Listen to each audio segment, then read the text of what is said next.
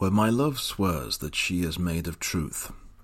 I do believe her, though I know she lies, that she might think me some untutored youth, unlearned in the world's false subtleties.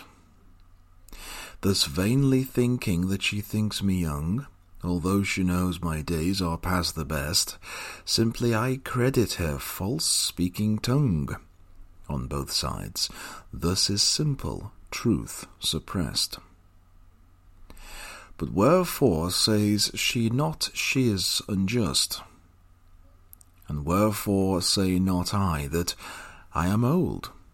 O love's best habit is in seeming trust, and age and love loves not to have years told.